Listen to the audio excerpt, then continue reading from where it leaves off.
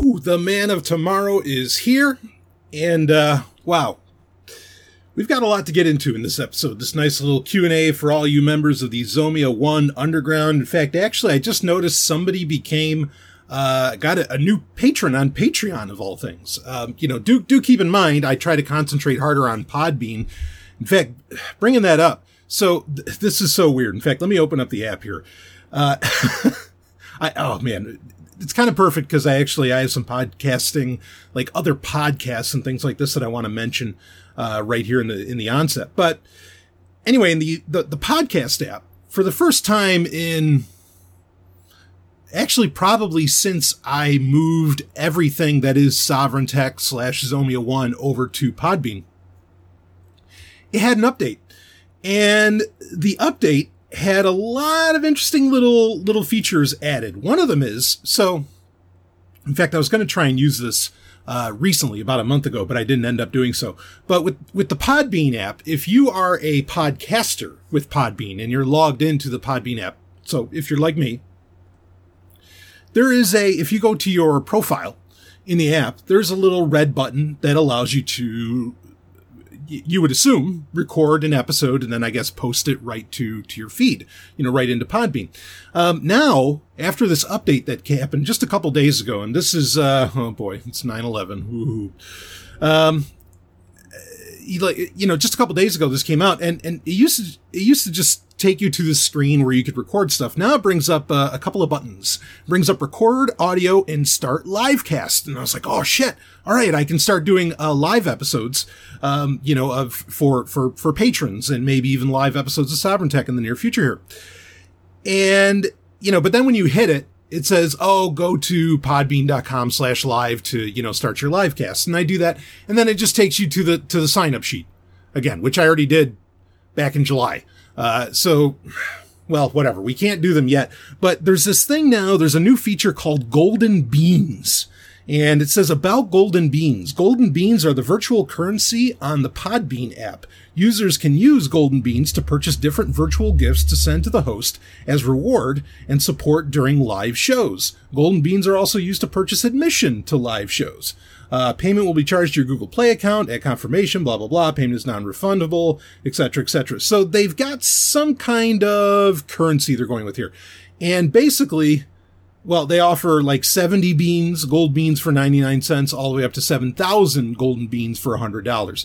I have no idea, and there's no blog posts, there's no content about this, but this is the stuff that was put into the Podbean app after the update. Suffice to say that I will still put, the recording of live shows that I do on Patreon. But because I still have over 50 subscribers on Patreon. So, I'm honored. Okay. I'm not complaining one bit. I'm honored that, you want to support me still, there. But, yeah, just something to keep in mind. That looks like Podbean has some very interesting features they're going to shoot for. And well, I don't know. We'll keep an eye on it. But anyway, of course, for your Wednesday Q&A, we have some. Yeah, am I going to talk about the iPhone 11? Yeah, that'll be on the next Sovereign Tech. Don't worry. We got a loaded Sovereign Tech coming, and it might come a little early. But Christmas in September here, right? But it's so bad. But it's so bad that there's actually good news within it, that it's so bad. And, well, anyway, you'll have to wait for this week's Sovereign Tech to find out what the hell that is. So, okay, anyway, I have, and this is just totally on a lark, going to tell you a little story here. I woke up, and, speaking of the Podbean app, okay, so this is kind of a perfect lead-in. The Podbean app, if you have it set this way, will alert you, and I know a lot of podcast apps will do this, pretty much all of them do, will alert you when a new episode comes out of whatever the fuck you're following on, on Podbean. And actually, I think you can see every podcast that I follow if you look me up on Podbean. But do understand, a great listener, just a great person, shared with me a episode of Joe Rogan that has John Carmack on it, who's kind of a personal hero of mine. And the only reason I'm subscribed to Joe Rogan right now is to listen to that episode. So I'm glad that the listener shared it with me, because otherwise I would have never seen it. Cause Joe Rogan. Anyway, so I get this, there's this YouTube channel that I'm somewhat of a fan of. It's called Retroblasting. The guy who runs it, I think his name is Michael. I think it's him and his wife. And, you know, I think he was born like in 78 and I was born in 81. I think. Something like that. So we're fairly close in age. This is one of those guys who I feel like we would be the best of friends, you know, and we'd be absolute brothers and everything. I mean, you know, I really, really feel that. And I really like his work. He did a great video on Buck Rogers, a 2-part video actually on Buck Rogers. He's done videos like on all kinds of stuff. And anyway, they have a podcast, I think, that they call Dreamland. So there's the YouTube show Retroblasting, but then there's the podcast Dreamland. Now, he's a major toy collector. I never really got into toy collecting. I had a little while in the late 90s when Star Wars came out with the Power of the Force collection. I mean, I was a teenager, you know, not that I don't care about age. Collect all the toys you want. Okay. I never got into collecting so much of the physical stuff. And I think really that's only because, or the main reason for that is because I have been for lack of a better way of putting it, I've been a world traveler since I was legally able to get on an airplane alone. I mean, I was before then too, you know, with my family, but, you know, my parents and everything. But I was a world traveler at a very, very young age. I mean, I traveled a lot. I mean, I was basically an illegal in Canada for 3 months. I mean, I was going everywhere. And I credit that with a lot of things, but regardless, because of that, while I have pictures where you can see that I had like a lot of toys, I fell out of that as soon as I started traveling a lot. Like, I mean, now, sure, I have some toys. I have some Funko Pops. I have like a Lego set here from Tron Legacy, but basically it's because it's the only fucking thing you can buy at Tron Legacy. I have my Starships. I have some Starships. That collection grows a little bit. In fact, I just got a gorgeous USS Franklin that got sent to me. Thank you for that. Anyway, but I don't collect literally everything I own is like on a desk. Okay. It's on like a little computer desk. So I don't collect a lot. That's not my thing. This guy does, but that's just one way that he expresses his fandom for these properties in general. It's pretty clear, like, that he loved the cartoons or movies, say, that these toys from the 70s, 80s, and so on got made for, as much, if not more so, than the toys themselves. So he has really great videos, and they have, on this Retroblasting, or on this Dreamland podcast, they have some dynamite conversations. I mean, just dynamite on there. And I was listening to one that's it's over a year old, because it's from April of 2018. And this, I put a link in the show notes for it, because I have never listened to something and really, in my opinion, felt so understood. And it's titled The State of Modern Fandom. Okay, and understand this comes from like a science fiction nerd perspective, whatever. We got great questions to get in, folks. In fact, one of them is a really, really deep one that, well, we'll spend time on, and it has to do with recent episodes of Sovereign Tech. Glad that a lot of people like the double dip, the double load, as I often call it, that got released this weekend. I'm glad you all appreciated that. But anyway, it's the State of Modern Fandom, and I put the link in the show notes. I listened to this because, and I think they miss a lot of things. I think there's things maybe they just either, for whatever reason, they don't want to admit, because their bread and butter is so based in entertainment, you know, and that kind of media, that maybe they can't just come out and say, guess what? I mean, they admit that, like, everything is meant to be a toy commercial, that, you know, they do kind of admit that, but they don't want to go so far as to say that, you know, you realize none of this had to do with putting great art out there. And that's a hard pill to swallow, and it's a hard pill for me to swallow. But fuck. I felt so understood when I listened to this, because they talk about how, like, everything today is just shit, you know, and it's clearly made, same things that I've been saying. lately about entertainment is dead and all that. They confirm much of what I'd been saying. And I think we don't realize that, and in fact, this kind of plays up with the Matrix conversation we've had over the past couple Sovereign Techs, or past few Sovereign Techs. And I think one of the reasons I really love, in fact, a great patron, great underground member, sent me, a great listener, sent me a long time one, a video, another video about the Matrix sequels that he thought was really interesting. And that video is done, what's this guy's name? Patrick Williams. I'm a fan of this guy because he loves he loves Batman Forever, which fucking right, baby. Such a great movie. Anyway, he liked the Matrix sequels, even though he admits he feels like there's a ton of flaws in them. I don't even necessarily know if I agree with what he considers flaws, but whatever. It was a great video and I watched it. And at the end of it, he says, you gotta love these films because they weren't trying to please anybody. Like they had, and this is the rub, is that with Matrix Reloaded and Matrix Revolutions, the studios, were like, holy shit, a new franchise did crazy money and everybody's talking about it. That being The Matrix, which came out in 1999. And so Warner Brothers was like, oh, well, here, Wachowskis, make whatever you need to make more. And again, there's debate and a question to make, or there's a conversation to have around whether or not the Wachowskis ever planned on The Matrix being more than just the singular movie. And it does feel like the more you explore the mythology of The Matrix, it does feel like the first movie was meant to be, a one-off, a one and done.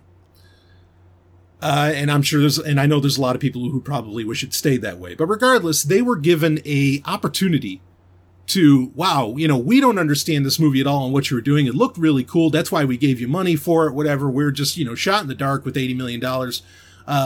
But now that you've proven that you're such a success, here, go ahead and make whatever the fuck you want. Okay, and here's, $300 million, go crazy. And that's part of what makes, and this is the same argument for another Wachowski film, that being Jupiter Ascending, which was like the last major or high budget new franchise attempt done in the past 20 years, probably. Or around there, or at least a decade. And what's so beautiful about these movies is that, this was a case of what happened in the 70s and the 80s, where Star Wars, for $10 million, just out of the blue, became this worldwide phenomenon that the movie studios were like, well, we want to do that again. But they didn't know how it was done in the first place. So they basically said to anybody, Gene Roddenberry with Star Trek, David Lynch with Dune, and it wasn't originally even David Lynch, right? Originally it was Ridley Scott and whoever else. But they went to all these different properties and people and said, and all these science fiction authors, here, we'll turn this into a movie. Just get us shit in space that can make money like Star Wars did. That's what we want. And because of that, the studios were just throwing money at these creators who, fortunately at the time, either the authors were still alive to oversee it to some degree, or they were, people that genuinely believed in art, because the ruse, the curtain hadn't been pulled yet by, to reveal the wizard, that the purpose of all of this is just to line some assholes' coffers in Hollywood, and people that you don't even know their names. And, they thought that it was actually about making like great art and everything. Like Gene Roddenberry, you got to understand, Gene Roddenberry, when he was making the original Star Trek, he was trying to be, the next John Campbell, right? He was trying to create the next great platform for science fiction. And he did that. And, the writers of episodes of the original series were and to this day, some of the top writers science fiction's ever seen. I don't think I never really realized that until recently, that the original series was very much it was the astounding, it was basically Astounding magazine, or Astonishing, whatever, or Amazing, it's like Amazing Stories, all those science fiction pulp magazines. It was that gave us things like Dune and so on. It was basically those put onto TV, and Gene Roddenberry was the cat herder. Okay. But that's the rub, is that these are people who genuinely cared about art and writing great stories and just loved it, and thought that science fiction could actually bring humanity and civilization to a next level. Like they treated science fiction very seriously. And so I think the reason that a lot of shit, like even something like V by Kenneth Johnson and so on, why this stuff was so well done, still holds up, still has a message, still feels like it has meaning and is just so well written and all this shit, is because these people genuinely cared about art, and the studios didn't know how to make populist, as in they didn't know how to make media, they didn't know how to make science fiction that was populist enough and that got everybody's ass in the seat. Okay, and that could do, they just thought, okay, put it in space and it'll make crazy amount of money. Eventually they learned differently, but for a while there, we had a golden era of movies for about 10, 15 years. Maybe 10, we'll say. We had a golden era of movies because of the surprise success of Star Wars, which Star Wars is inherently populist. Just they didn't realize that everything had to follow that same formula. The studio heads didn't. This is my opinion, but I think that it's being shared in this podcast, and that's why I want you to listen to it. And it plays off of major conversations we've had on Q&A, so that's why I'm talking about it here. We had like this 10 years where the studios didn't know better, and you had creators who were getting out great fucking movies that are still watched over and over again to this day, shit by Ridley Scott and so on, that they got away with and were able to make big productions because, again, the studio heads just didn't know, and they just threw money at these people and said, yeah, okay, you're making something in space, here you go do it. And so we have, this amazing little lexicon. But that time is over. Now there is just like in pop music, there's a set formula of what gets people to, move their hips. And now there is a set formula in theaters that gets asses in seats. And in fact, one of the beautiful things that they brought up is something that, and again, I just heard this, okay, but I've said this independently on Sovereign Tech over the past 7 years. Iron Man, the movie Iron Man with Robert Downey Jr. is what changed everything. Now, here's the rub. So they admit, as I have said over and over again, like now everybody's like, oh, Iron Man's the best fucking comic book character. Oh, fuck. Oh, Iron Man. Oh, please. Oh, jerk off. Oh God, I want to come home. They're so nutso over it. Or like, oh yeah, Iron Man is helping train Spider-Man and all. Iron Man and Spider-Man would have never even talked to each other 20 years ago in the comic books. Iron Man was as they verify on this podcast, Iron Man was a second tier character. Nobody gave a shit about him except maybe me. I had an Iron Man tie. I thought Iron Man was so cool because he was basically the Marvel version of Batman to me. And so, I really dug the character, but it was hard for me to, because there was there were a lot of years in my life growing up where because Iron Man was so not popular that he didn't have a comic book. Like he didn't have his own title and you had to read Avengers and, well, there's some characters I can't stand in Avengers. But anyway, I had said in high school, rooting for the underdog here, as I always do. When I was in high school in the 90s, I said, you don't understand. One day, they're going to make an Iron Man movie. And I've told this story many times, but it's because it's fucking true. And I was so right. Like, it's ridiculous how right it was. I said, one day they're going to make an Iron Man movie and it's going to be the biggest fucking thing ever because this character is so flawed compared to just about any other comic book character, especially at the time. He's an alcoholic. He has, all these really adult issues. I said, it's going to put everything right over the top when they do that. And it did. That's exactly what it did. It became this, massive, and it created the entire Marvel cinematic universe. But at the same time, because of that, it also killed, I think it killed a lot of artistic expression. And it killed the ability to create like these really wacky movies because now, everybody's into science fiction. Everybody's into fantasy. Everybody's into comic books. And so I want you to bolster what I am saying. Just people who are clearly from completely different walks of life, a little bit older than I, and so on. Okay. I want you to hear from them because it's an independent source of the same shit that I've been saying. And it's not hipster crap, because that's what gets levied, right? Is that, oh, no, you're a hipster. No, I'm not a hipster. Okay. Like, you can, Yeah, I mean, like one of the things with the Matrix movies, I know we got to get into our questions. One of the things with Matrix movies that a lot of people bring up is that this is a common criticism, and this is the one criticism that I do agree with against the later two films of the trilogy, is that the philosophy is heavy-handed. You get huge monologues. It's like reading Ayn Rand.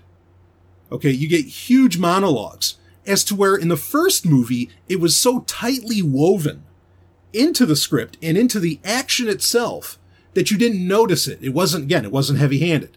Okay, it wasn't hitting you over the head. And so in that way, the Matrix film is better than the following two. Okay, than the rest of the trilogy. Because that is an objective metric of you can see, anybody can see, we can all see that the script, if you consider, unless you're into the way that Ayn Rand writes, and you like getting heavy-handed and having, 20-page monologues, okay, on philosophy, and if you do, you do. But, as far as like, if not being heavy-handed is considered superior, then there is an objective metric. Okay, even though you can subjectively like the other two movies more. In fact, I've seen reviews because other people send me videos where that's the case. And that blows my mind. As much as I love those movies, I think they're all great, but wow. Anyway, but that's a subjective metric that you can look at. And that's kind of the thing, is that you can go to these movies from the 70s and 80s, and I think there are absolutely objective metrics. Tightness of script. The comedy isn't so blatant. It's more subdued, more subtle. Lots of these other things where you can say, oh no, that feels more natural. And when something feels more natural, it becomes more believable. That's an objective metric. And I think it can absolutely be said that the movies from back then, there are things that are just clearly objectively better. What allowed for that? Whether it's because the studio heads didn't know any better or what, or because, these people were into classical, because the creators and the writers of these movies were inspired by, more creative works from decades previous that had to be more creative when effects weren't as great, or, whatever. I don't know. In fact, it brings me to another thing. Okay, like I said, we do have questions we're going to get into. Okay, we're going to get into this. But these are a couple things I want to bring up because they're relevant to a lot of conversations we've been having throughout Zomia 1, throughout not just Sovereign Tech, but all kinds of content.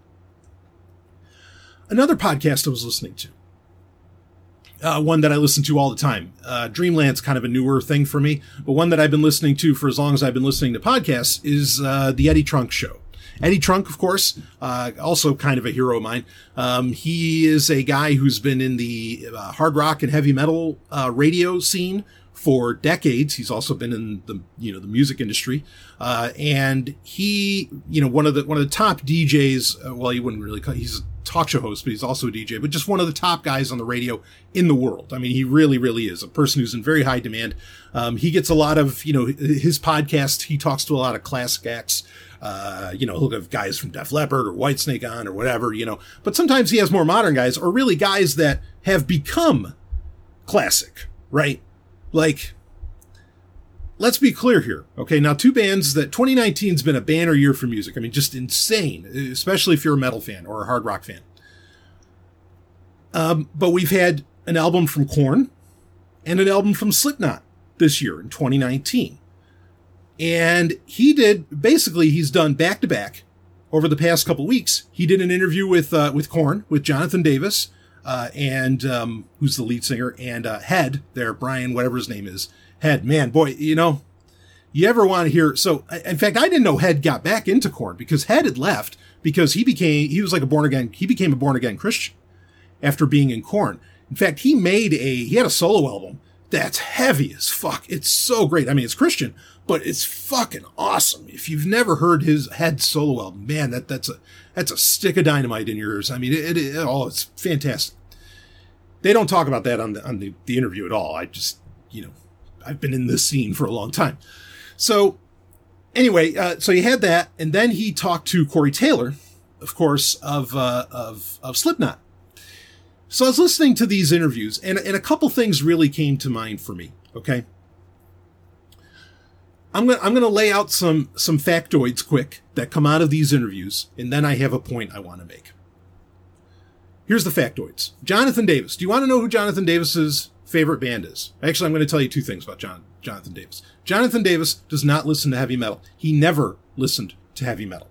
Okay, he's the lyric guy in Korn, and he can write music. Remember, he did the.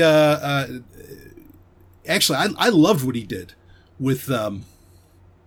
What was that interview? Not Interview with the Vampire. Queen of the Damned. Okay. He actually did the score for that and wrote like those like special songs for the soundtrack and everything like that. Forsaken that David Draymond sang. I thought that was awesome. I think Jonathan Davis is a very talented guy, but according to him, he never listened to heavy metal. That wasn't his thing. His buddies in Korn had to basically get him into that. And it wasn't until, much later on in his life and just before he had started Korn. His favorite band growing up and what he listened to all the time was Duran Duran. That's still his favorite band to this day. Okay, so there's that. He didn't listen to metal. His favorite band's Duran Duran. Okay. Now, let's go to Corey Taylor, Slipknot. Which, by the way, the Korn album and the Slipknot album, for what they are, they're good. I don't know if I'd ever do them for Album of the Week, but whatever. It's hilarious that Slipknot and Korn are like classic rock now because they've been around for 20 fucking years. Okay. Now Corey Taylor is talking with Eddie Trunk on the show, separate interview. And he comes out and he says, so Eddie asks him, how are you doing this 20 years later? In fact, this is funny. This is something that comes up in both interviews, the ones with Korn and the one with Corey Taylor of Slipknot. Is that like, did you guys, Eddie asked all of them, did you expect to be here after 20 years? And every single one of them said, no, we didn't think we could keep this up. In fact, we barely can, blah, blah, blah, which is hilarious because when I was a teenager, like we were talking earlier, when I was a teenager in the 90s, getting fucking picked on because I didn't listen to new metal and I was still listening to Judas Priest and Motley Crue and, Deep Purple and go down the list. And being told I was an idiot and stupid and blah, blah, blah, and that music sucks. One of my critiques that I said is like, there's no way these guys are going to be doing this in 20 years. Not keeping up the lifestyle that they're putting on display and everything else. There's just no fucking way that they're going to keep doing this. Well, guess how they're keeping doing this? Corey Taylor says how he does it. He, long ago, gave up drinking, drugs, and he literally works out every day. Oh, he also reads comic books all the time too. But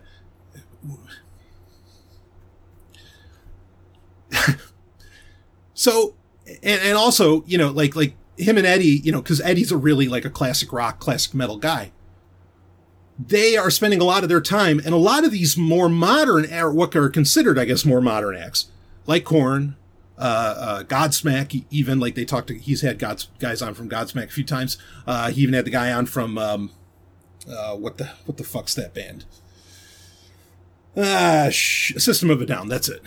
Anyway, they're always talking about what they're into, what music they love, which is Judas Priest, Deep Purple, Black Sabbath, Motley Crue, Whitesnake, and all this. Like, that's what they listened to. That's what inspired them to get into the music that they were into.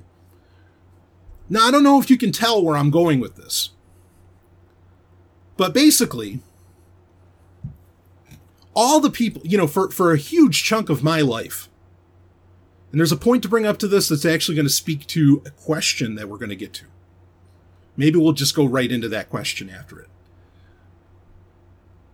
But there's a huge chunk of my life where I am consistently being told that, like the classic rock and classic metal that I listen to, and I listed off some of the bands, sucks. Oh, that's for old people. Oh, that's this, blah, blah, blah. But then the people who are telling me that, they're into Korn and Slipknot. But then the actual band members of Korn and Slipknot are into the shit that I'm into. Not only that. Okay? Because believe me, you have no idea how much I've had to deal with the fact and how, never got invited to the cool kid stuff because I don't drink, because I don't do drugs, because, and because like I'm working out all the time. So I'm spending, an hour to 2 hours a day, and maybe I don't have the same amount of time to just lay fucking around and I don't know, be depressed about shit like a lot of these people did. But wait, that's how the guy you're fucking listening to lives. I mean, folks, I know, look, I gotta tell you a little something, okay, about me. Like right now, okay, I mean, there's life changes that I've been going throughout 2019 and kind of changes in how I, need to do things and whatever else, okay? But in just about every way that it matters, I am preposterously happy. I am so happy. I am in a relationship, of course, with Ellen. No secret. Where I did not think that this was possible. I just did not think this was possible. In relationship advice circles, they call this sort of thing, they call it a game changer. Ellen is an absolute game changer. And I cannot begin to tell you how great life is with her. I cannot begin to tell you. The words literally escape me. Okay? Now, that said, I'm also because, look, if you, in life, when you realize as an individual, okay, and maybe that comes through relationships that you have. I also have, I don't talk to him as often as I want to, but or as I'd like to, mainly because I'm so busy and a million other reasons. I hate saying that I'm busy because it sounds so insulting and degrading to the other person. But I have somebody who can finish my sentences, and my brother and best friend, that being Rob, okay, who co-hosts, TIE Fighter Renegades with me. I've met just some of the most beautiful people in my life, through doing, Sovereign Tech and everything. And that's the rub, is that that people can be in your life, other human beings, not for your own pleasure, but just for your own sanity of not feeling alone in the universe, okay? That the kind of people you've always dreamed of having in your life can be in your life. Be it as, best friends, chosen family, chosen family, or lovers. And when you finally have those people in your life, you can't help but be infectiously and just wildly happy. And I am. But then, when you know that things can be that way, and then when you look at the broader world, and maybe, maybe it is, because I've been thinking about this a lot lately. Maybe it's because when you do finally have these people in your life, and you finally have really unconditional love in your life, and that is possible. I know there's people who want to say unconditional love is a bullshit concept. No, you're full of shit. Okay, it absolutely is possible. When you have that, and then you realize that talk about bullshit, all the bullshit you had to deal with your whole life, the whole rest of your life, up until this time, and I'm 38. When you realize that, you get mad. You get very, very mad about it and very frustrated that you ever had to deal with it.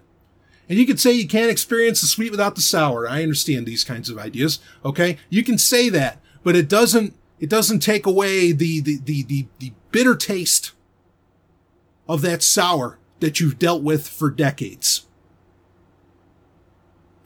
And so in a lot of ways, I am ridiculously happy. And there's a really a much larger conversation to have around that as well, because I think in a million ways, the entertainment industry, like we were talking about, and a lot of other things, is basically set up to keep us from being happy. Because if we're happy, we have very different ways that we engage with the world. And regardless, okay, I don't want to get sidetracked on that, because we do have a question to get into, at least one. But yeah, I can't help but be positively infuriated at the systems that exist that I know kept me from either A, finding these people in my life, or just keeps other people from coming to similar realizations, and perhaps we can all respect each other and go through life happily, And so now when I think back on all the people that told me that what I was into sucks, and that my way of living is stupid, And that, oh, what do you mean you don't drink? What the hell's wrong with you? And, and all these other things. Like now when I look back as to where now going forward, I have people that are very supportive of my choices. And not only that, but now when you got guys who were supposedly the soundtrack, for all of these people who live the exact opposite lifestyle to me in certain ways, that they're living my way. I mean, it's like you were told you were wrong your whole life, and then suddenly you're told you're right. Now, I'm not saying my way is the only way. I'm not saying there's only one way to live. The human condition is a very dynamic thing. There is not just one way to express your humanity. There are still wrong ways to express humanity, no doubt. Okay? We talk about that all the time on Sovereign Tech. But regardless, I am not wrong. Now, you got to keep in mind, and this will actually play well into the question that I got in, which has to do with the recent episode of Sovereign Tech. I have to remember. Now, okay, children are just beautiful, wonderful, little human beings. And that's what they are. They're human beings, and they deserve to be respected as such. Okay? But unfortunately, we live in a world, again, this will play into our question. Unfortunately, we live in a world where, and this isn't anything new. I mean, I know a lot of my more ANCAP and libertarian audience have probably heard this sort of thing from me, as well as other areas that, and some people that have podcasted longer than I have. Children will if it's inflicted upon them, will re-express the traumas of their parents. And it's really sad. And basically, I'm going to say it this way, but I'm please don't misunderstand me. I don't really blame the kids, because I know it's ultimately their parents' fault, or even society's fault in other ways. But kids can be very mean. Teenagers can be very mean. And I'm not blaming them. But that is a pill that a lot of us need to swallow, is that a rational, grown-up human being, it's just not normal for human beings to be mean to each other in those ways. And for one to look at the other and just say, oh, that sucks, oh, that's stupid, oh, that's this, blah, blah, blah. That's not normal. That's not natural. That's not how we like to interact as human beings, because if it was, we would have never gotten anywhere remotely close to here.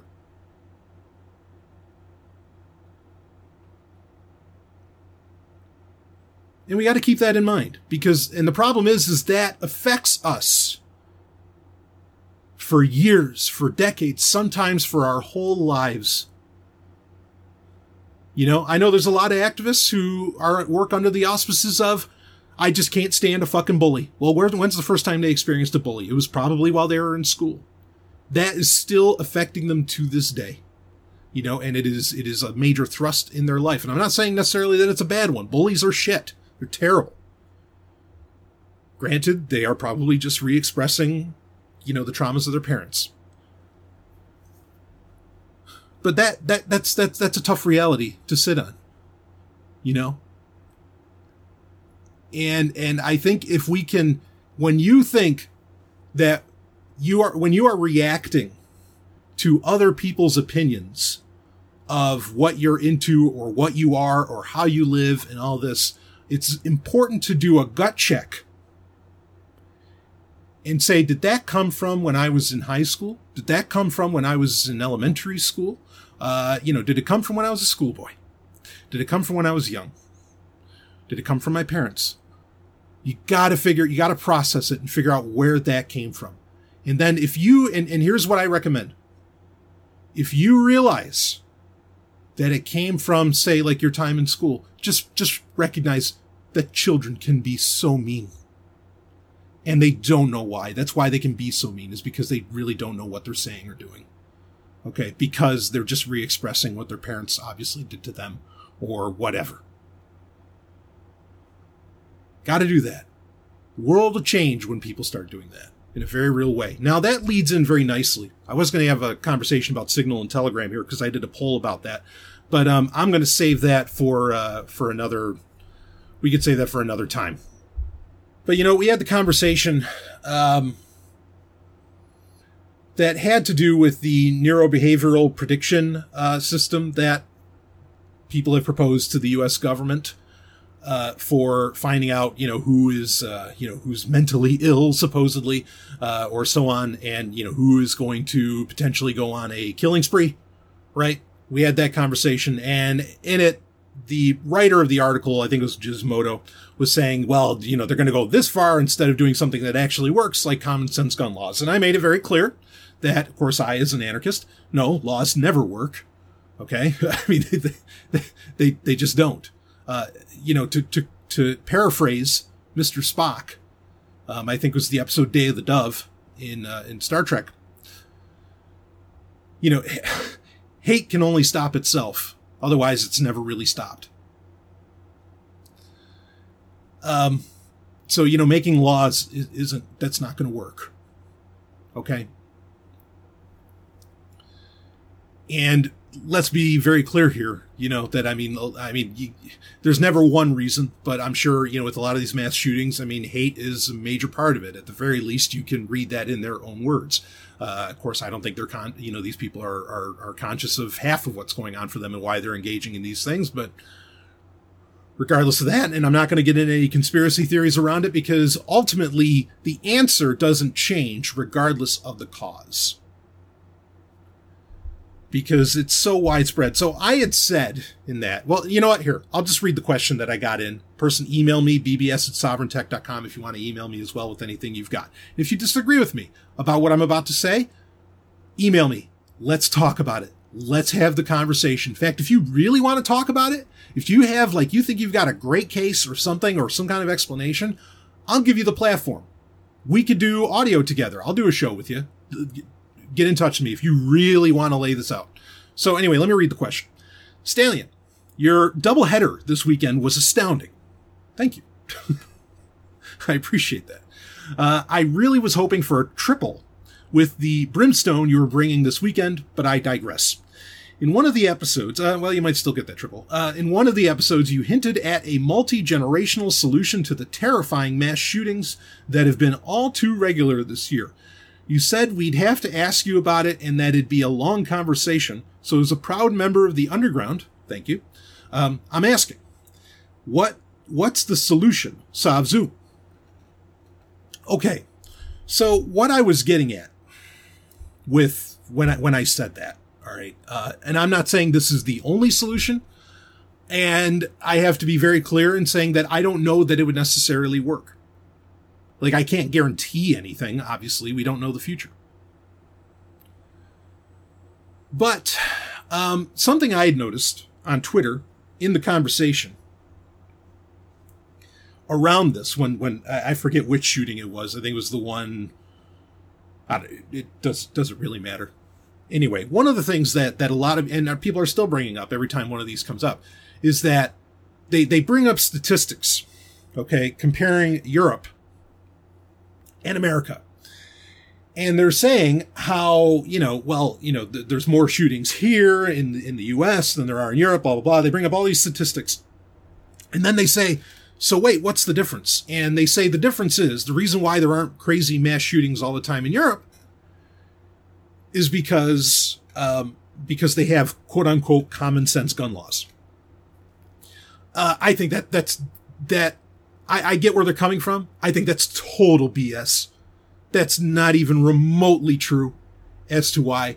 But I'm gonna lay something out on you. Now, I said earlier in the show that I've been a world traveler really my whole life. In fact, recently, for reasons, had to go to Geneva, and maybe I'll talk about that more in a future episode. But I had to go there, and something I noticed, which I have noticed many times, but it was a little more obvious. Okay. Or it was more on my mind, probably because of all the mass shootings that were occurring so recently in the US. Okay. I ended up having to stop in Turkey and everything. Anyway.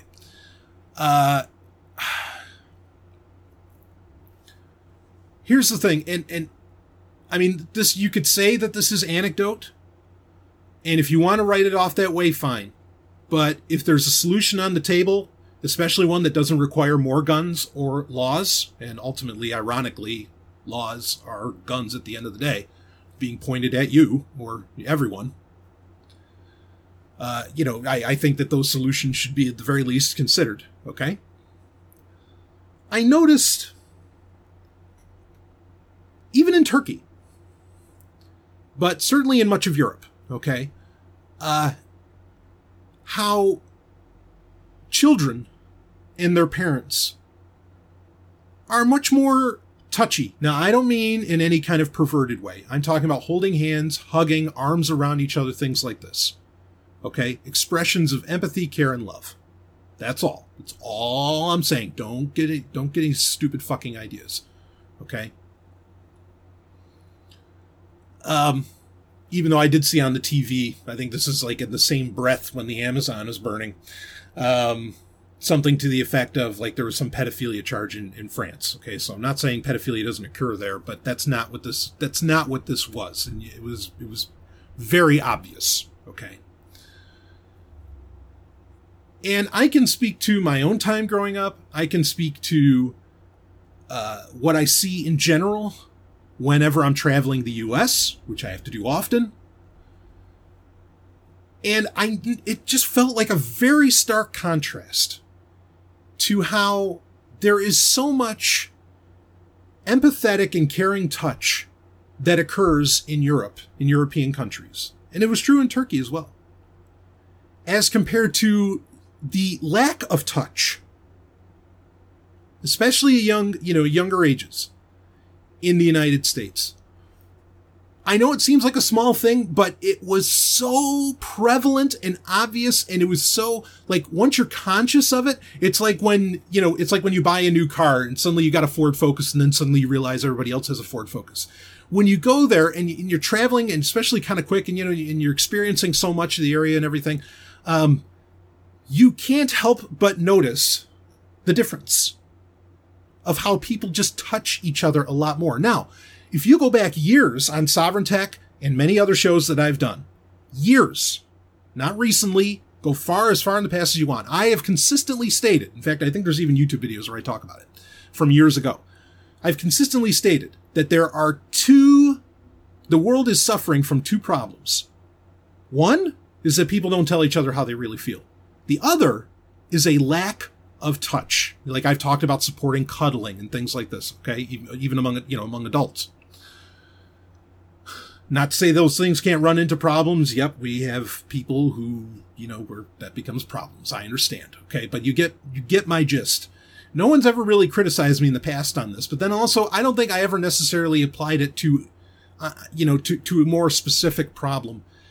And I think that because in America there is this lack of touch, this lack of like real physical contact that gets you not non-consensually, but still forcibly gets you in touch with other human beings. I think because of that, it becomes easy to get into a very dehumanizing or inhuman mode. And yeah, maybe go on a mass killing spree. And the internet's not helping with this either, because now we're not even like now, we don't even have to say things to each other's faces. That could be the third problem, is that we don't have to say things to each other's faces, so we safely say whatever horrible shit is on our mind, and that gets into all kinds of problems as well. But that lack of touch, I've brought it up, in fact, I think there's even documentaries that I'm in that have to do like with liberty stuff or whatever, quote unquote documentaries, where I've said like I've said it on the radio, even when I used to do ads for like the Free State Project when I was on Free Talk Live and whatever. I would say, one of the things that blew my mind when I came to New Hampshire, when I moved to New Hampshire, that's going to be 8 years ago now, coming in end of October. When I moved to New Hampshire, it was remarkable how nobody shook hands. You hugged. People hugged me. Men hugged me. And that was just the way that everybody greeted each other. We just hugged each other. And I felt like it's amazing how quickly you feel welcomed when you do that instead of the handshake. And it's a beautiful thing. And I think that this lack of touch, again, caring and empathetic touch, as we grow up, Like, my parents didn't hug me that often. They weren't like rubbing my shoulder, whatever. I mean, just wasn't a lot of it. I can, attest to that personally. And I've certainly seen it elsewhere. Okay. Because of that, I feel like there's a very dehumanizing aspect to when we don't have touch. And I think that that's a huge part of it. It's not everything. It's not the only solution. I wouldn't suggest that for a second. But I think that that's a big deal. And the reason why I say I think it would take generations for that to start solving things is that you've got to start telling people, no, we need to get back to where we are touching each other, where we are in each other's personal spaces so that we know that that's another person next to us and not the enemy. And that children need to experience touch. Just like, you have doctors now who say you got to get your hands dirty. Otherwise your immune system doesn't build up right. Well, I think there's something to, we have to get used to touch more, not handshakes. We've got to get used to touch because our mental immune systems start falling apart. Our emotional system falls apart without it. So that was the solution I was talking about. There's so much more. There's never just one solution. There's never not just one reason. There's never just one reason. There's never, you can't pin it all on one thing. But I stand by my statement that I've made in the past that the world, the two biggest problems in the world is that we don't tell each other how we really feel. Okay. And to our faces. I think I need to add in that caveat. It doesn't need to be a 3. It's like we don't tell each other how we really feel to each other's faces. And there's just a lack of touch in every demographic. What a shame. What a shame. Look, something, when you get into, we were talking about, I kind of want to wrap this up.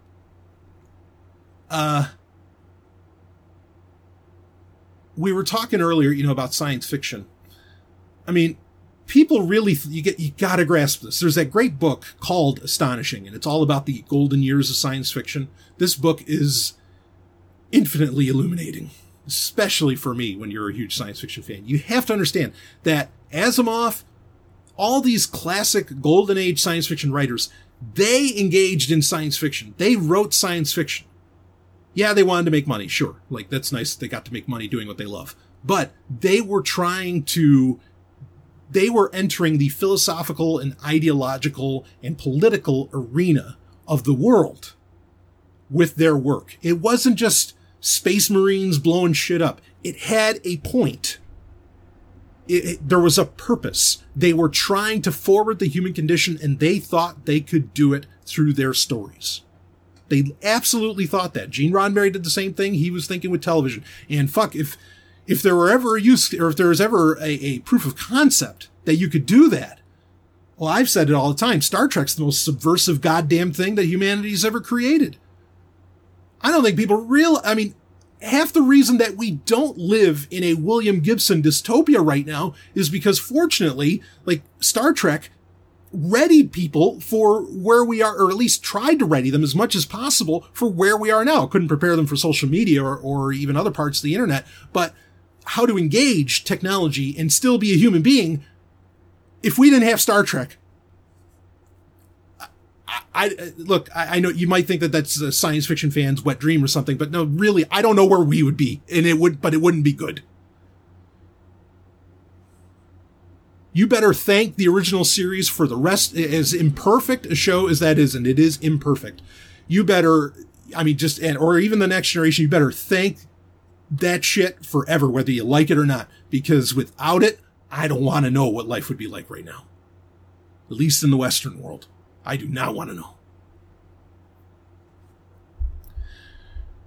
So, I say that to say that science fiction really can do that. It can forward the human condition.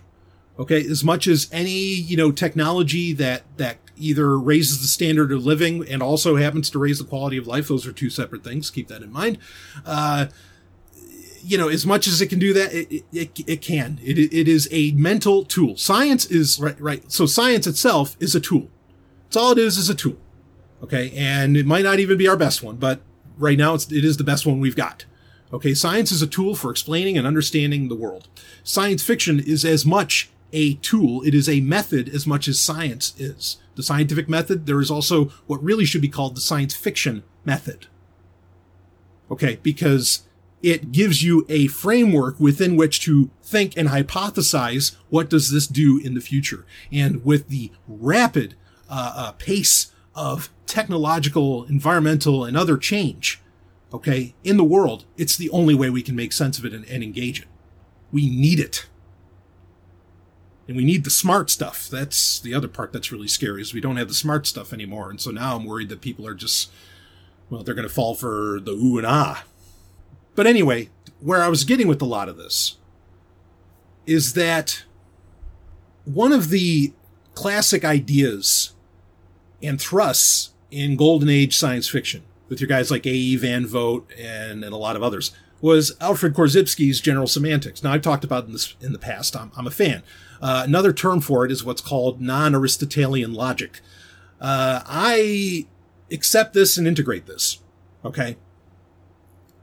And Aristotle was an asshole anyway. But the basic idea behind non-Aristotelian logic is that the map is not the territory. Okay, you can describe things. Okay, we can describe things. In Aristotelian logic, the idea behind Aristotelian logic is that you can, through language, share with someone the taste of an orange. Okay, just as an example. In non-Aristotelian logic, you can describe the taste of the orange, but you can never truly share what an orange tastes like with someone else, because it's something that goes beyond language. And I think that's part of the importance of non-Aristotelian logic, or of general semantics. I don't really like that term, general semantics. But whatever, you know, I accept that it's out there, and I'll run with it if I need to. Okay, but something we have to start grasping is that there are things beyond that are part of the human condition, that are part of what makes us healthy and give us healthy expressions of being a human being. This rare jewel of a conscious species in the universe that we don't have words for and maybe never can, because the map is not the territory. It's a description of it, but it is only a description. And that's why I say there are two problems with the world. Like, if language could accurately tell other people how you feel, then touch wouldn't be an issue. Okay, like, you wouldn't have to do touch, because then we could just express it via language. And I would argue the internet proves that language is not enough. Because otherwise we probably wouldn't have all the horse shit that's going on, that the internet, I rightly think, does inspire, you know, a lot of terrible things. I mean, a lot of good too, I suppose, but more so it seems to inspire a lot of horribleness.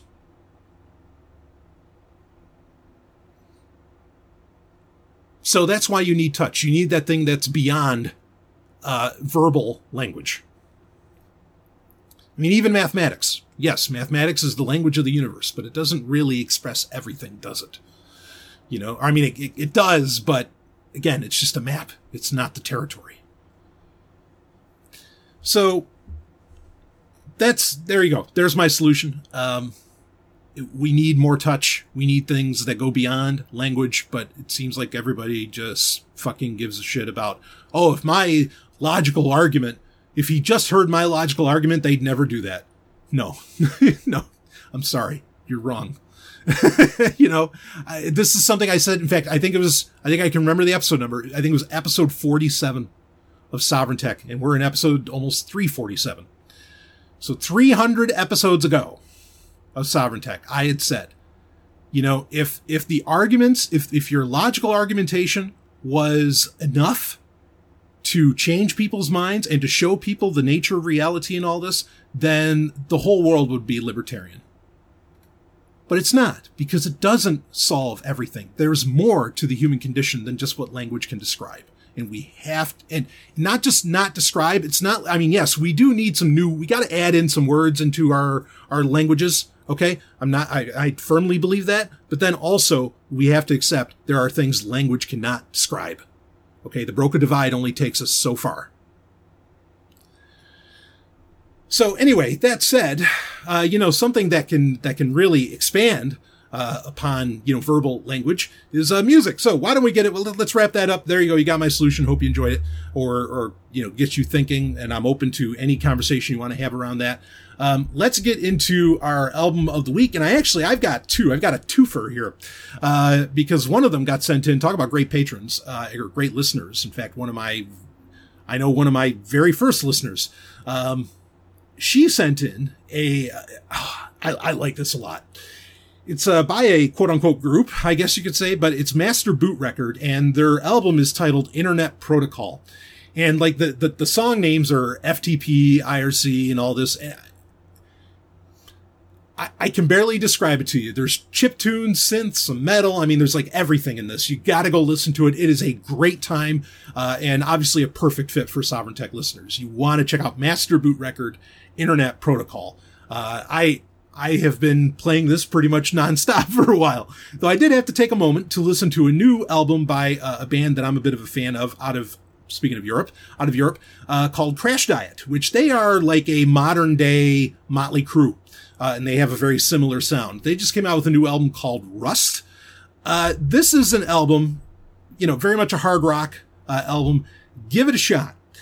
There's the lead single, I think, from it is a song called Crazy. It's pretty good. The latter half, this is a rare album where the latter half of it is the real winner. In fact, there's a song in there called Reptile, which I think is probably the best one. But the latter half, the album gets a little harder.